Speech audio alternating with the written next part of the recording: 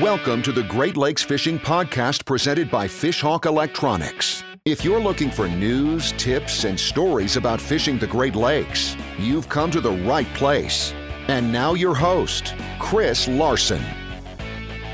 Good evening and welcome to Fishhawk Live in the Great Lakes Fishing Podcast. Tonight we're joined by Trevor Sumption from Fishhawk Electronics, my boss. Trevor, thanks for coming on the show tonight.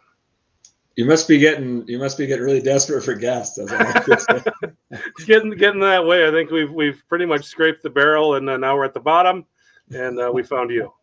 Yeah. Well, actually, I think when we got an email about a week ago or 2 weeks ago from, I actually wrote the gentleman's name down, is Steve Hanley from somewhere north of the border, and he asked if we had a podcast that dealt specifically with Fishhawk, and I was kind of like, Chris, do we have a podcast? We were both kind of like, no, we've actually never done one. So. Right, and that was something we talked about when we decided to do this, is that we didn't want to make this podcast a 45-minute commercial for Fishhawk. We wanted to make it something to promote fishing. We wanted to get people excited about getting on the water and doing that type of thing. So we've really kind of avoided doing that purposely. But we do have some people out there that want to know more about the product, want to know more about the company. So that's why we're doing this tonight, is kind of be able to get some of that information out there. And actually, I think I'm going to learn something tonight. So I'm pretty excited about that as well. I think like when we met, so we've been doing this 2 years, right? 2 years, yeah. The podcast. I think in like our initial meeting, I don't think you believed me when I said we want to do a Fishhawk podcast, but we don't want it to be about Fishhawk. So I don't know. So maybe I've held true to my word. So yeah, in my mind, when you said that, I went, that's exactly what I want to hear, because what you don't want is somebody says, let's do a show that's a commercial for Fishhawk or whatever product you're working with. So I was actually really happy to hear that and excited to hear that. So it's led us, and I think it's put us in a good position, and I think a lot of people are enjoying. I'm seeing the numbers on the podcast right now. People are enjoying listening to it and hearing about all the different destinations and different techniques that captains are using. So I think it's gone really well. But tonight we're going to do something different. We are going to talk about Fishhawk. Right. And before we get started, I just want you to kind of take us back to when the earth cooled and give us an idea of the history of the company. Yeah, so it actually originated in the late '60s. It came from an aerospace background. A gentleman that was working for Raytheon at the time as a defense contractor, and so that's where he got his sonar experience. And so Fishhawk actually, as a company, was one of the first companies to produce a flasher type unit, like the original Lowrance Green Box. And I remember as a kid, watching the Virgil Ward Facts of Fishing, or Fishing with Virgil Ward, Championship Fishing with Virgil Ward it was.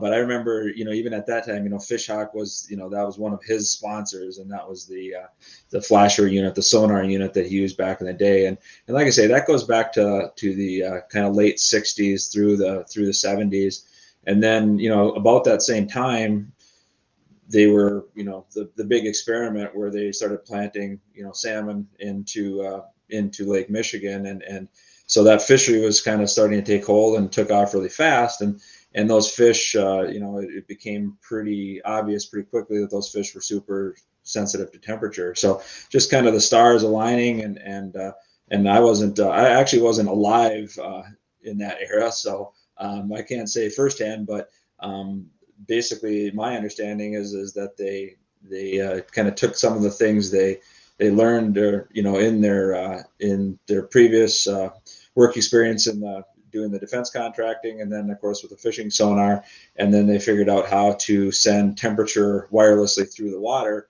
on a sonar signal, which is the same thing that we do today. So like I say, the technology itself, how we communicate information from down below to back to the boat, that theory of operation, or that technology, it honestly hasn't really changed since the 1970s. And now, everything that's kind of happened after that point has been a continuation, of those original products. So a unit that a lot of people would be familiar with, some of our more mature customers would be familiar with, would be like the Fishhawk 840. that unit came out right around 1980, 81, I think, and actually was in continuous production all the way through 2002. So there's not too many marine electronics products that can claim that, that long of a lifespan. And then the company, when I acquired the company in 2009, and this was actually from the son of the founder who ran the company successfully for a long time. His name was Bill Sherwood, a super nice guy. He passed away a couple of years ago, but super great guy. And Bill had maintained the company for a long time, and had a very loyal customer base. And we were able to kind of pick that up where Bill left off and develop some new product. And it's almost 2022 now. So that's the short version of the long story. Does that cover it for you? Yeah, I think so. That's something that you touched on there that I've found in the 2 years that I've been with you is that you do have a loyal following. You have people who go to bat for you all the time. And there's very few times that I've worked for a lot of different companies in the social media space. And a lot of times you post things and you get a lot of negative comments under it. And we just really rarely see that. And oftentimes, usually it's people saying how great things are and how great the company that Fishhawk, how it's run. So I think that's something that since you've been with the company now since 2009, I think it's something that you can really hang your hat on. Yeah, no, it's kind of my experience in the industry. Started out in retail. Worked for a really good independent retailer. Got a lot of experience there. Even more so than my college experience and whatever. I learned a lot more at retail than I did in college, honestly. Then went to work as a manufacturer's rep and things worked for some really good lines there. Shimano, Pradco, some big companies, and that was the one thing you kind of saw is the customer service side of it was always just a really key component of it. And I actually I kind of have a retail mentality on that, where the good independent retailers out there, those guys are successful because they take care of the people that come through their door. And I think that was probably the most valuable lesson that I learned at retail, and have tried to bring that through, certainly into this company. And I kind of jokingly say that, everything I've needed to know for, to run this company, I learned in kindergarten and maybe a little bit in the movie Tommy Boy, but mostly in kindergarten, where it's the old golden rule thing, and it's kind of business 101 stuff. And we've stuck to that, and it's worked out really well for us. So what are you taking from Tommy Boy? Are we just talking about sticking our head in wrong places, or what's there's so many, life, business, and sales lessons in that movie. I couldn't even start. I can quote most of it, but from memory. But yeah. So that's probably not what my college professors would like to hear. But there's an element of truth in it. So. Well, like you said, you've been developing some products. Let's go through the product line real quick. Tell us a little bit about the 4 current models of Fishhawk systems. Well, let's start with the X4. The X4 was the first product that we came out with, and the X4, is based very heavily on the old 840, doing the same thing just with modern components. Being developed essentially in the early 80s, a lot had changed in that period of time. So we really took exactly most of the things that we did on the 840. And then develop that just using modern components, modern layouts, things like that. And that was the first unit that we introduced in 2009. The second product that we introduced on our own was the Fishhawk TD. And that was a direct replacement for the old Fishhawk 520. And I should have brought some of these things with me to actually show. I opted not to go back to the office tonight, so I'm in my basement. But the old Fishhawk 520, that was the reel version. So it was basically a handheld reel that you would strip the line out, and there was a temperature probe that there was 2 models, came with 100 feet of cable or 200 feet of cable, and all that did was just show you that was just temperature as an analog temperature gauge. But the Fishhawk TD we designed to replace that product where then it was something that you could drop down through the water column, and it gives you that snapshot of what the temperature profile is. So you get the temperature every 5 feet. So that was the second product we came out with. That was about 2010, maybe 11. And then the next product was the first. Yeah, there you go. There's the TD. Next product was the first version of the X4D, which was it was originally the X4 Plus depth. It didn't look quite like that. It didn't have the Bluetooth compatibility, but that was the first one that introduced probe depth. That was a feature that that we got asked for consistently.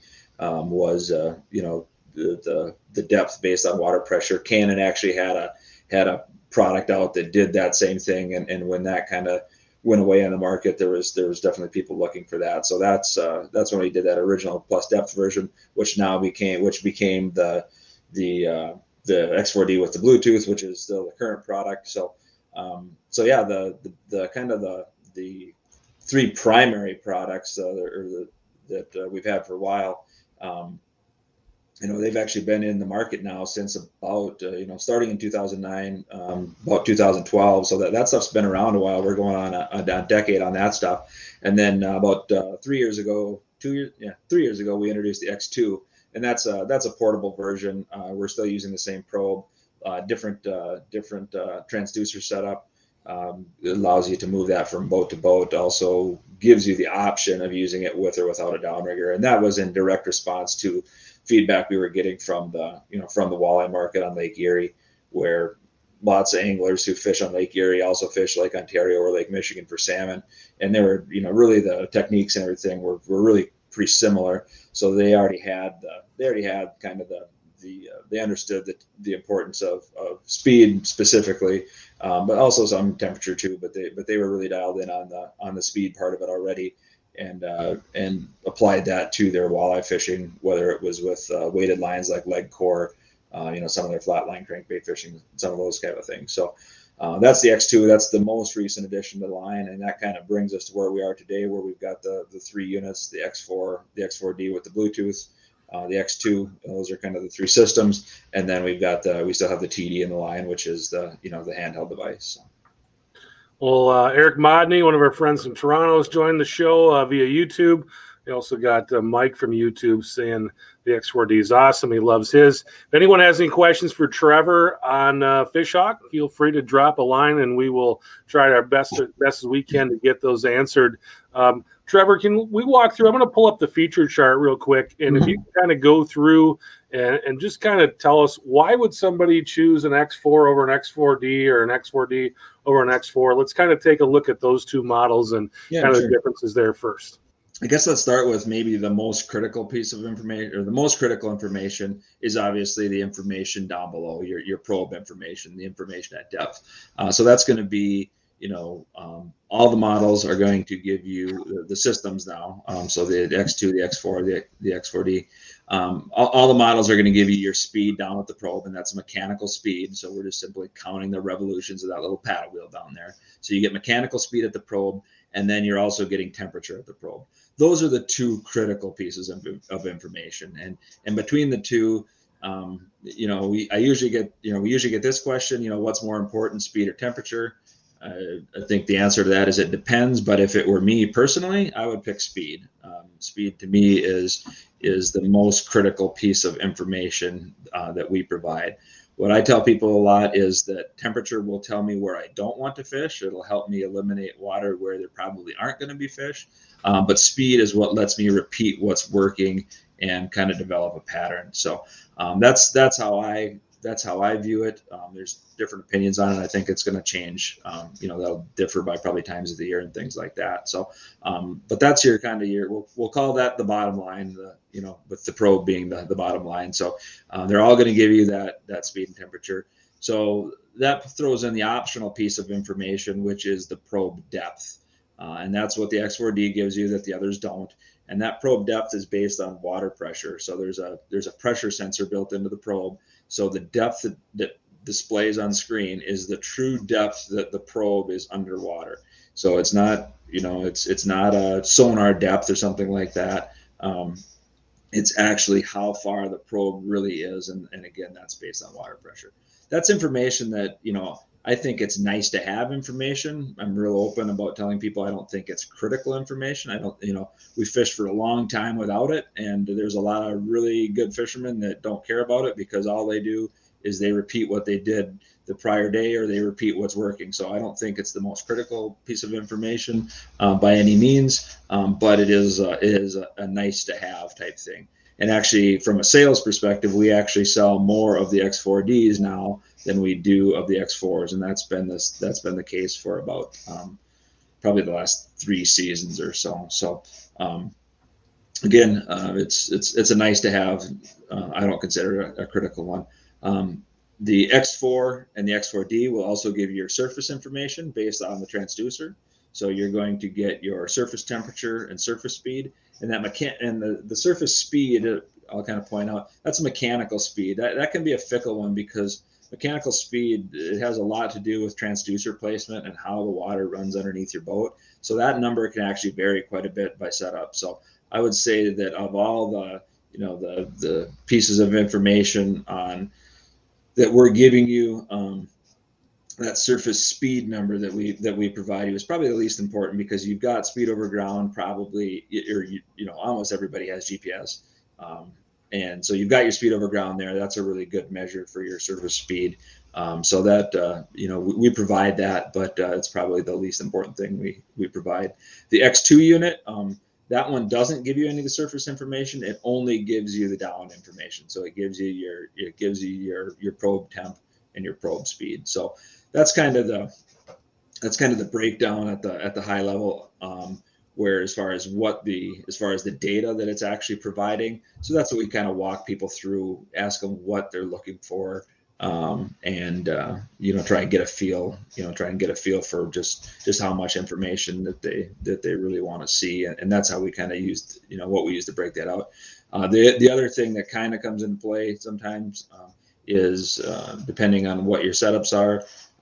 The X4D unit, that's the one that has the Bluetooth radio on board. So that's the one that will communicate, either to your mobile device. It interacts, or that's the one that hooks up with the Canon Optimum downriggers, gives you that Bluetooth networking capability. So that may be, one of the reasons why we sell more of the X4Ds than we do of the X4s, is just for people that want that, that want that Bluetooth optionality. So.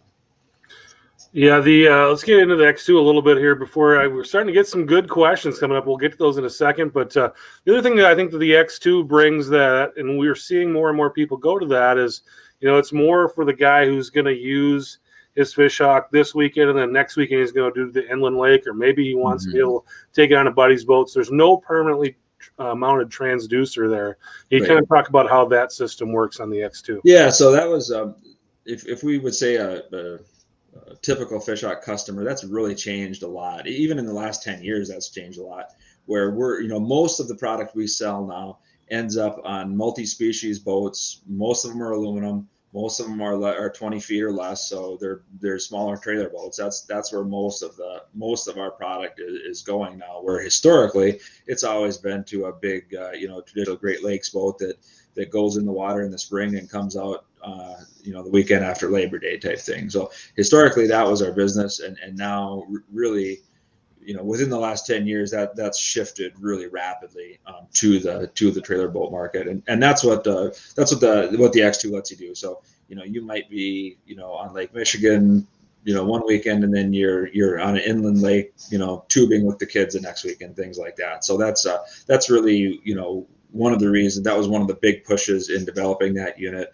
along with what we were seeing, hearing from the guys on Lake Erie that don't use downriggers. So they wanted a way to get the speed and temp without having to use a downrigger, because they don't really need it.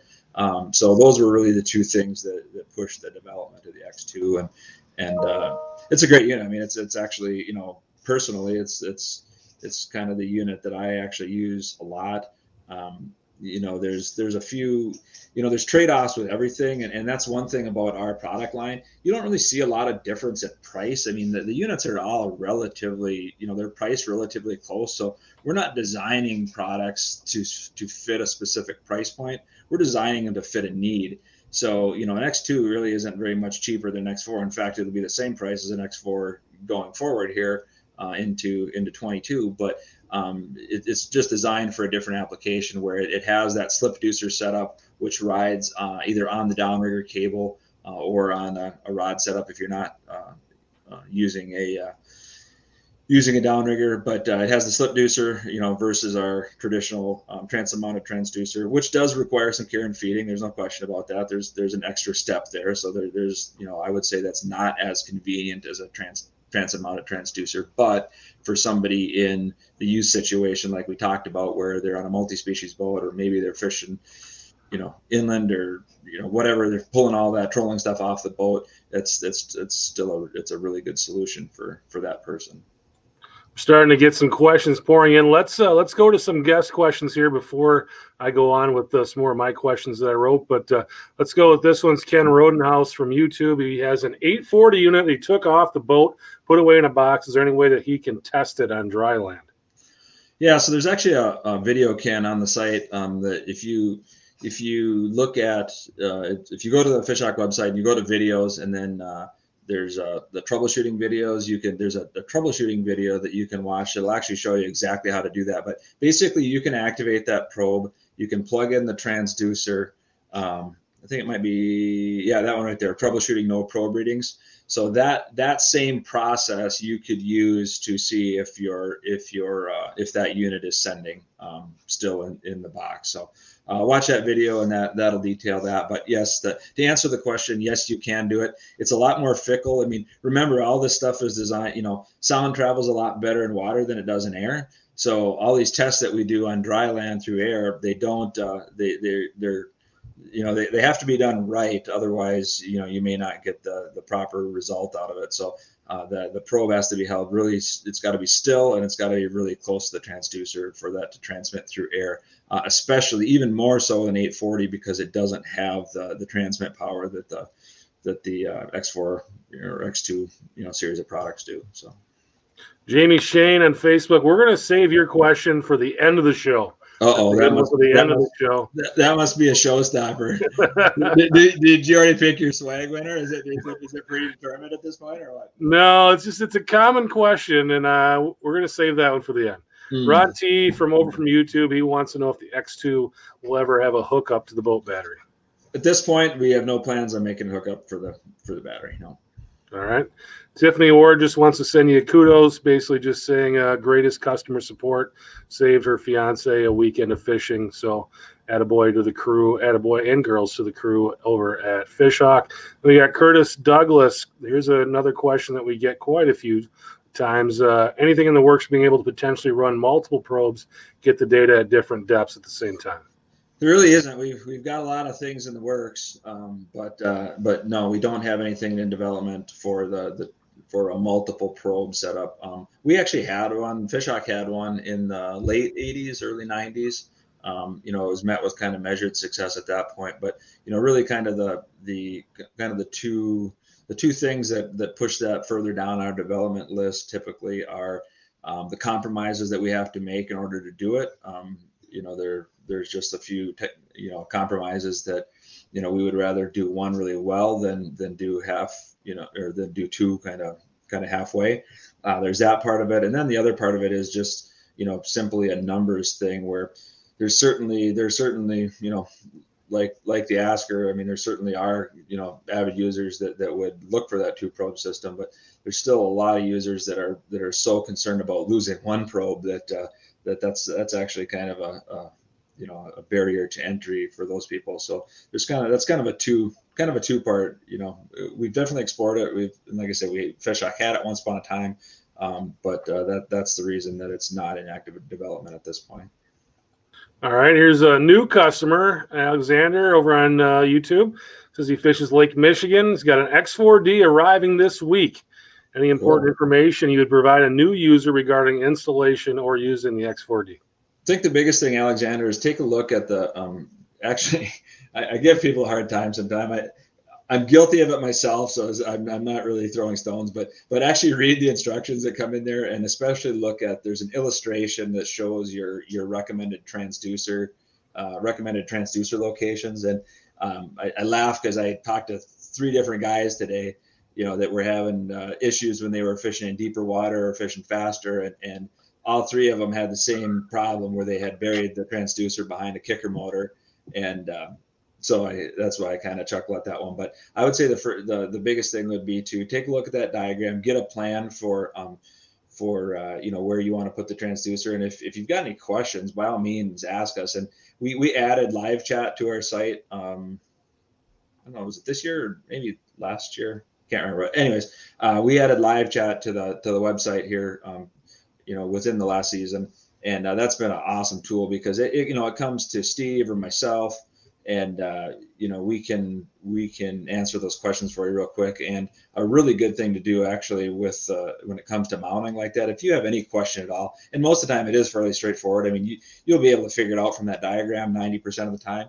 But in that 10% case where you're just not quite sure, and maybe you got a lot going on back there, maybe you got a bunch of transducers or some trim tabs, things like that, snap a wide angle picture of the transom and send it to us, and we'll X marks the spot on your photo and tell you exactly where we think that transducer should go, where it's gonna work best for you. But other than that, it's a super simple install. It's easier than installing a fish finder from that perspective. So it's a pretty easy process. So. All right, here's a question. I actually had this one written down for later in the show, but we'll break it out right now from Tiffany over on Facebook. Is it important to calibrate your surface speed so that your GPS is the same? If there was one thing I would change in the design of our units, I would take the calibration feature out. And I say that that's not a right or wrong answer, but in our opinion, strongly, we would say no, it's not important to calibrate to your speed over ground. And the reason we say that is because all we do is we just count how many times around the little paddle wheel spins. Okay, so all we're doing is just counting that mechanically every time it goes around. So my canned line that I always repeat over and over again is that I don't care if that number is 2 or 200. All I care about is where I caught fish, because that's what I want to get back to. So if the number is 200, all I know I need to do at that point is get back to 200. So it doesn't really matter what the number is, because again, what we're providing that mechanical representation of speed.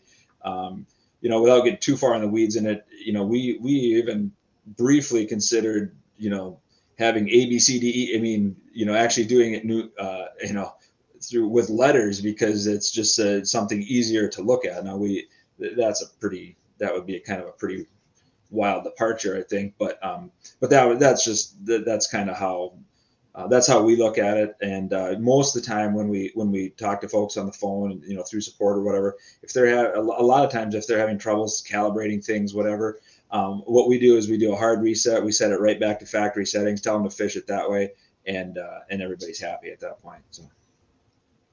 All right, a couple of different comments coming in on that. One is Nick, and I know Nick's a guy that we've been talking to over the last couple of days.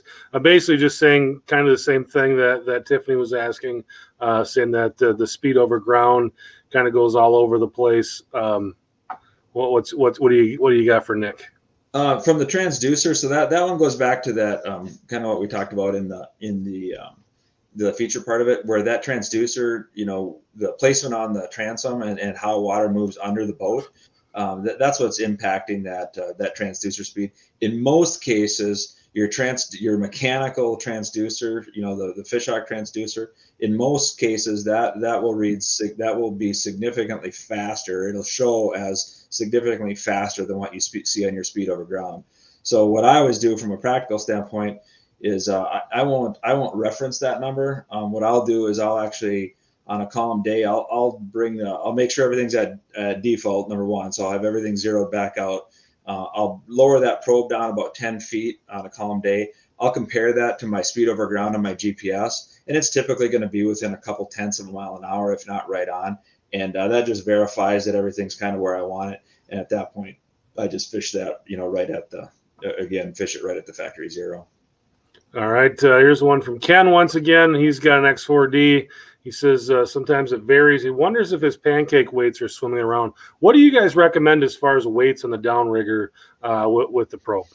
Yeah, it's interesting. I think what the different weights do is they change the, I would call it the attack angle or the approach angle of the probe in the water. So, that's what we've seen with different style weights is they all fish differently, and it's not that one fish is right or wrong by any means. It's just they fish differently. So that's why that's why you hear a lot of times, fish your own numbers or fish your own program, because no two boats are the same. And that's the other kind of main calibration question or challenge that we run into is when people try to calibrate across boat, they try to calibrate to, their buddy's boat, and they think they're trolling the same and everything looks the same. Well, it never works that way. It's never exactly the same. That approach angle isn't the same, and that affects how that paddle wheel behaves in the water. So yeah, that's the weights themselves. I don't know that we have a preferred one. I've always, personally just used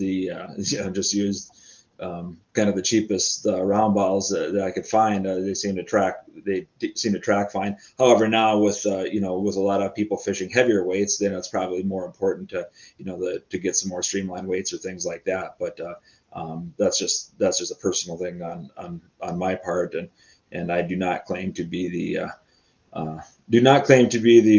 we work with a lot of great fishermen. I don't claim to be one of them. So. All right. Haven't got this question yet, but I'm sure it's come. We see it all the time. The X4 and the X4D, they're both permanently mounted products. Are the transducers and probes interchangeable? Can you use one with the other? How does that work? Because we hear that question all the time. Yeah, so everything's the same. The probe isn't the same. So the probe is actually different only because the X4D probe has the pressure sensor on board. But it can still talk to an X4. It's just not going to. There's just nowhere for that. The firmware isn't the same, and there's nowhere for the depth to display. So, but as far as the units themselves go, they all operate at 70 kilohertz, whether it's an X4, X2, or X4D. So they're all and actually even back to the 840s and 800s. The 800 was the predecessor of the 840. So everything still runs at 70 kilohertz. And the reason we use 70 kilohertz is it's a pretty unique frequency. Nobody else really uses it. It's very wide, so you've got think of your probe down in the water. Think of it like an upside down ice cream cone. So it's the exact opposite of your sonar unit, where it's narrow at the probe, and then the deeper it goes, the wider the signal goes. And that's what that 70 kilohertz frequency does. It provides you a wide angle there, which means your probe blowback and things like that. That's what kind of compensates for that is that wide angle. But to answer the question, they're all interchangeable, even back to the stuff that's older than me. So, and that 70 kilohertz isn't something that other electronics are using on your boat, so you're not going to have any interference that way. Yeah, there's some stock Garmin units now that have like a 77 kilohertz transducer in it, which is a dual frequency. It'll be like a 200 and a 70 and a 77. So there's things out there that are close, but the 70 is fairly unique to us. And it works really good for our application. All right. I see you're wearing a Canon shirt today. Mm-hmm. Fish Hawk. That's a fluke. So yes, I have a Canon shirt on. Yeah. All right. So Fish Hawk partnered up with Canon a few years ago to create the Optimum. And that's a downrigger that displays Fish Hawk data right at the rigger. Do you need to have a Fish Hawk display if you've got that? Yeah, you do. So you need to have the Fish Hawk display because that's where we're processing the data, number one, and that's where the Bluetooth radio is, number two. So Bluetooth is a fancy branded word for radio, and that's really what Bluetooth is a radio signal. The radio transmitter is in the display head. So we process the data and then we transmit that out on the Bluetooth signal, and then that's what communicates with the Optimum.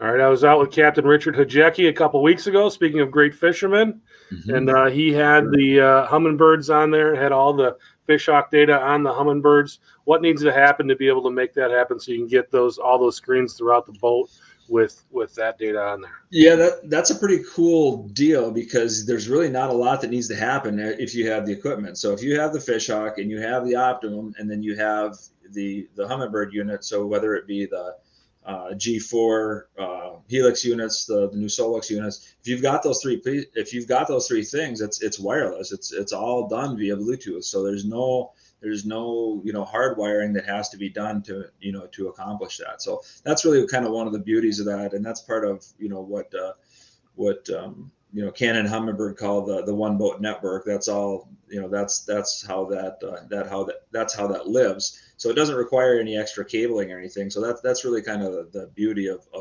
that setup.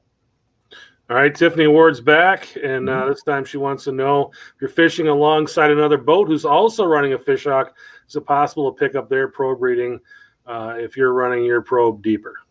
Possible, yes. And the reason I say that is because I've run over lost probes before and actually picked them up. So there was no speed, but I would pick a temperature off them. It's possible, but it's pretty unlikely. It's going to go for the strongest signal, which is obviously going to be the one that's on your boat. And you would have to be uncomfortably close for that to happen. I have seen it happen in marinas, which is kind of interesting. I've seen sonar interference in marinas where if boats are back to back, I have seen it where if the Fishhawk display is on, there's readings coming up on the bottom where it's actually picking up noise that's in the harbor. But in an actual fishing situation on the water, I think you'd have to be so uncomfortably close that it's really not a real concern. All right. One of the things that I think if people have gone to our website a lot this year, one of the things that they've noticed is that we've been out of product. What's going on with that front as far as getting more Fishhawks on the shelves? Yeah, it's crazy. I mean, it's been good. I mean, we've actually it's one of those good problems to have. I mean, this has been a record sales year for us from, really not even close. So we've actually been producing product the entire time. Everything we're producing, even at this point still, is spoken for, from dealers. Dealers often dealers are ordering product right now for next spring and summer already. But it's a combination of that, with a lot of demand, a lot of participation, and a lot of increase in participation in the last couple of years with the whole pandemic situation, whatever. And then you combine that with component availability. That's our biggest challenge company wide is getting the parts and pieces we need to build it. And what those parts and pieces are, they're simple things. They're resistors and capacitors and things like that. And we compete for those on a global market. And I'm not ashamed to say that we are a very small fish in a big pond. So when you hear news stories that GM isn't getting their microchips, unfortunately, I think Fishhawk usually falls a little bit further down the line in the allocation of who gets what. So it's been a real challenge to get those electronic components. We recognized that pretty early in the season. I mean, the writing was on the wall when we started placing orders, and our, the electronics component manufacturers were giving us lead times out into June of 23, where we kind of, the writing was on the wall. So we actually, I'm hoping that we're going to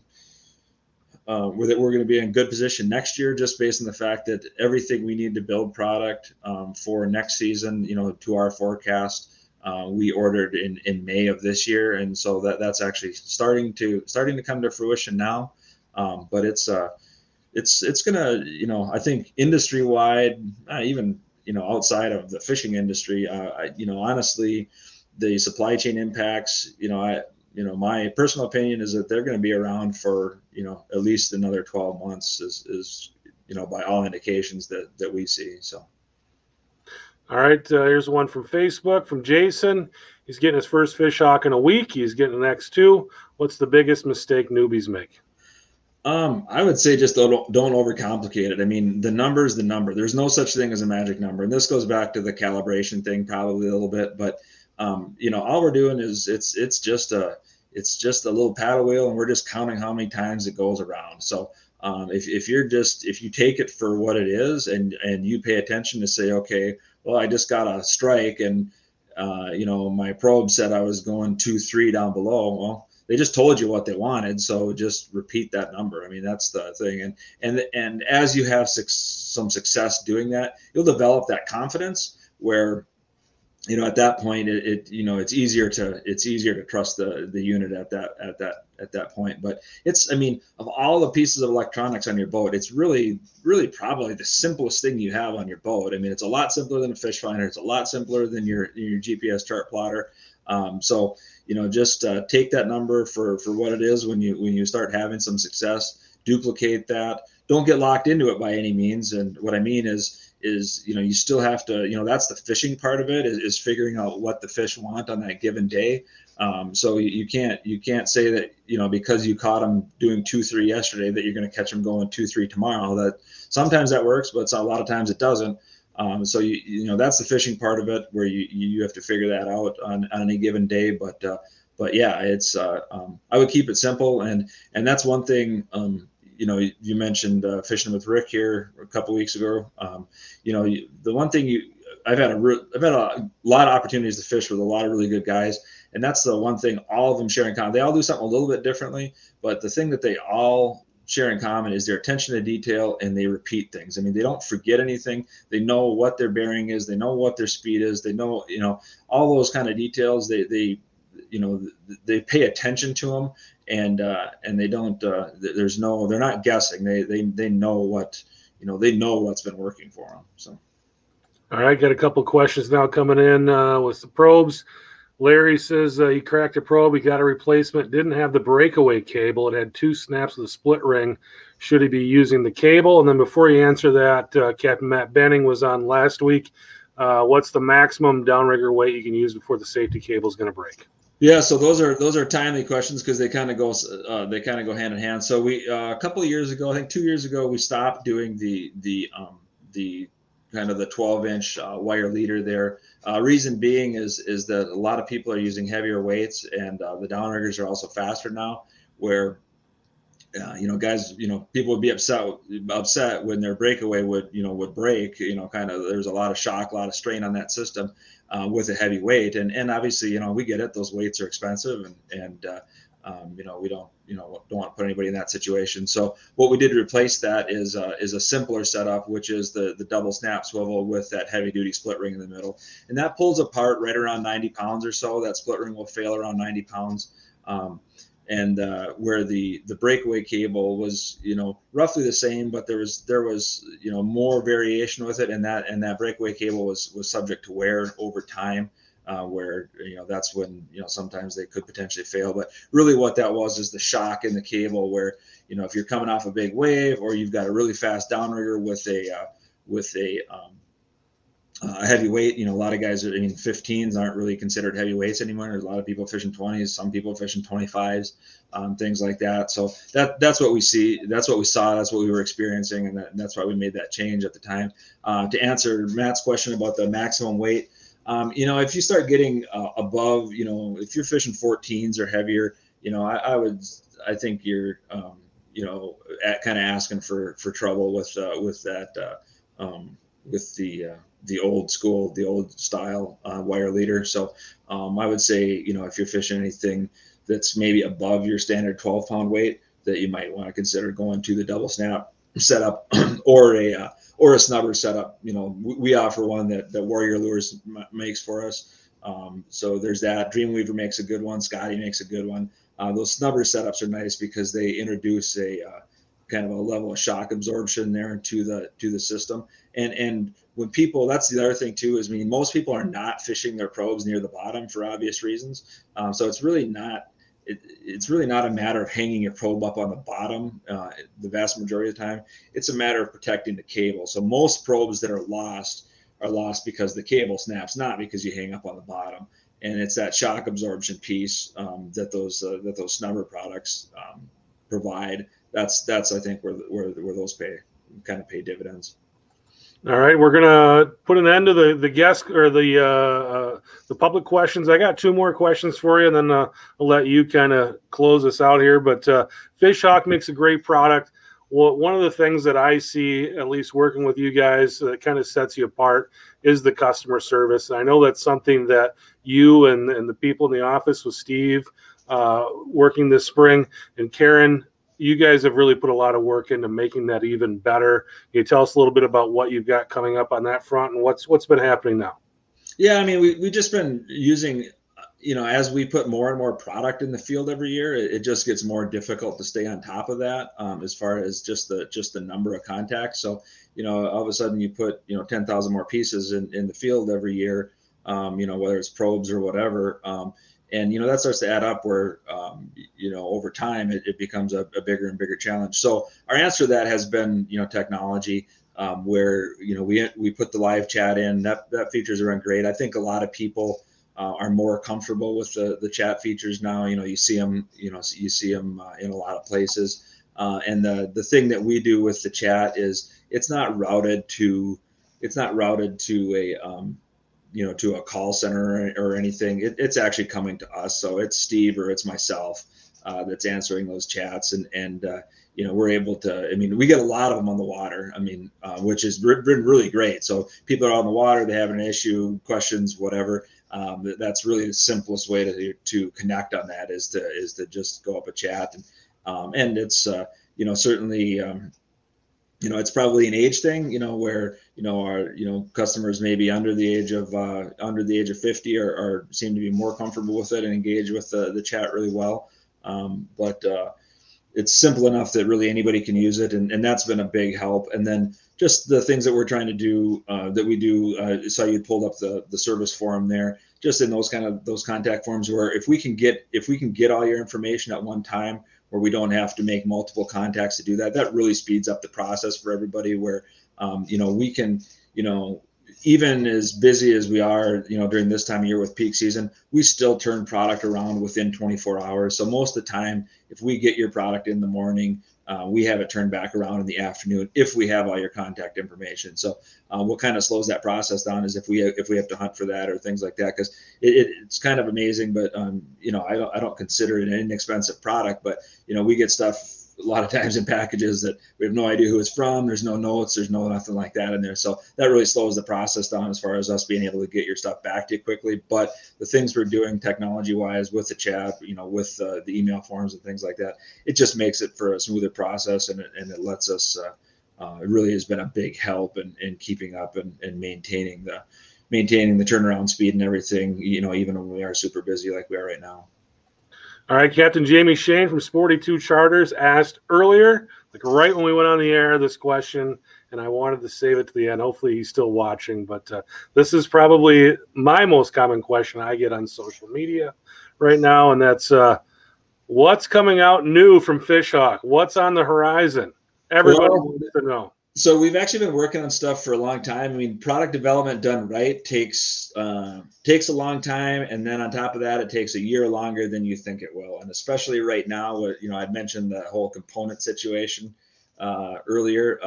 That's made product development a lot tougher. But yes, we've got quite a bit of new product coming that we anticipate for cross my fingers. Hopefully this supply issues start to remedy themselves here in the next year. But, so we're hoping for 23 that we'll have, quite a bit of new product. The one thing that we always tried to do with new product that I think is a little different from some electronics companies is we're really big on backwards compatibility. So when we build something, we want it to work with product that's already out there in the field, and that continues with the things that we're working on right now. So much in the same way that we took what was out there, a good product in the 840, the old 840 units, the black probes, and made it better with the X4s. That's always our goal, is to keep advancing it, and there's new technologies out there that we think are going to work great in the products, and that's what we're working on right now, and hopefully this supply chain thing gets ironed out here in the next 12 months or so, where we're able to do that. So, all right, Trevor, now it's your turn. Anything that I didn't ask you that you wanted to bring up tonight and you wanted to talk about? Yeah, I think we kind of hit it. I think this is maybe this will be into the not Fishhawk related stuff, but we've had some situations in the office with some of our personnel this year where they're going through some really tough things in their life on a personal level, as far as kind of expecting the unexpected with not necessarily related to pandemics, but illnesses and sick children and things like that. So I guess one of the things I've kind of taken away from those challenges that those people have been going through is that don't wait to do this stuff. So if you've got a fishing trip that you want to do, or you've got some activities that you want to do, outdoor stuff specifically, because that's the world we live in, and that's what we that's where where we find our joy and recreation. Don't wait to do that stuff. And I think about like the trip you took a couple weeks ago with your dad and your son, and you went out and did a Lake Erie, Lake Ontario tour. If you've got the opportunity to do that stuff, you need to do it. Don't wait for retirement. Don't wait till this is over, that's over. Do it. And like I said, that's coming from some personal experiences we've had this summer where, we've had some staff that have been in real bad situations with illness and things like that. Yeah, that stuff needs to happen. That needs to be a priority in your life. So. Yeah, we are planning an Isle Royal trip for next spring. So yeah, I'm down with that. Now that you're a proud boat owner, that'll be the maiden voyage once we get the shakedown done. So yeah, we got to do it. So we're writing that down. Thanks to everybody for bringing the questions tonight. We're gonna make Ken Rodenhouse from YouTube our winner. And Ken, if you can message us through Facebook. Just send us a private message with your address. We'll get out a package to you. For Trevor Sumption, I'm Chris Larson. Thanks again so much for joining us tonight and bringing some great questions. I hope we answered a bunch of questions for you tonight. But again, if you've got more questions, you can go to the Fishhawk Electronics website. We've got that chat feature there. You can go in there, and during the day, the guys are on there all the time answering questions. If you ask after hours, it'll be the next day before you get your answer. But during the day, there's always people on answering questions. So thanks so much to Trevor, and thanks for everybody for watching. We will see you next week. Thanks for listening to the Great Lakes Fishing Podcast presented by Fishhawk Electronics. For more information on fishing the Great Lakes, visit our blog at fishhawkelectronics.com.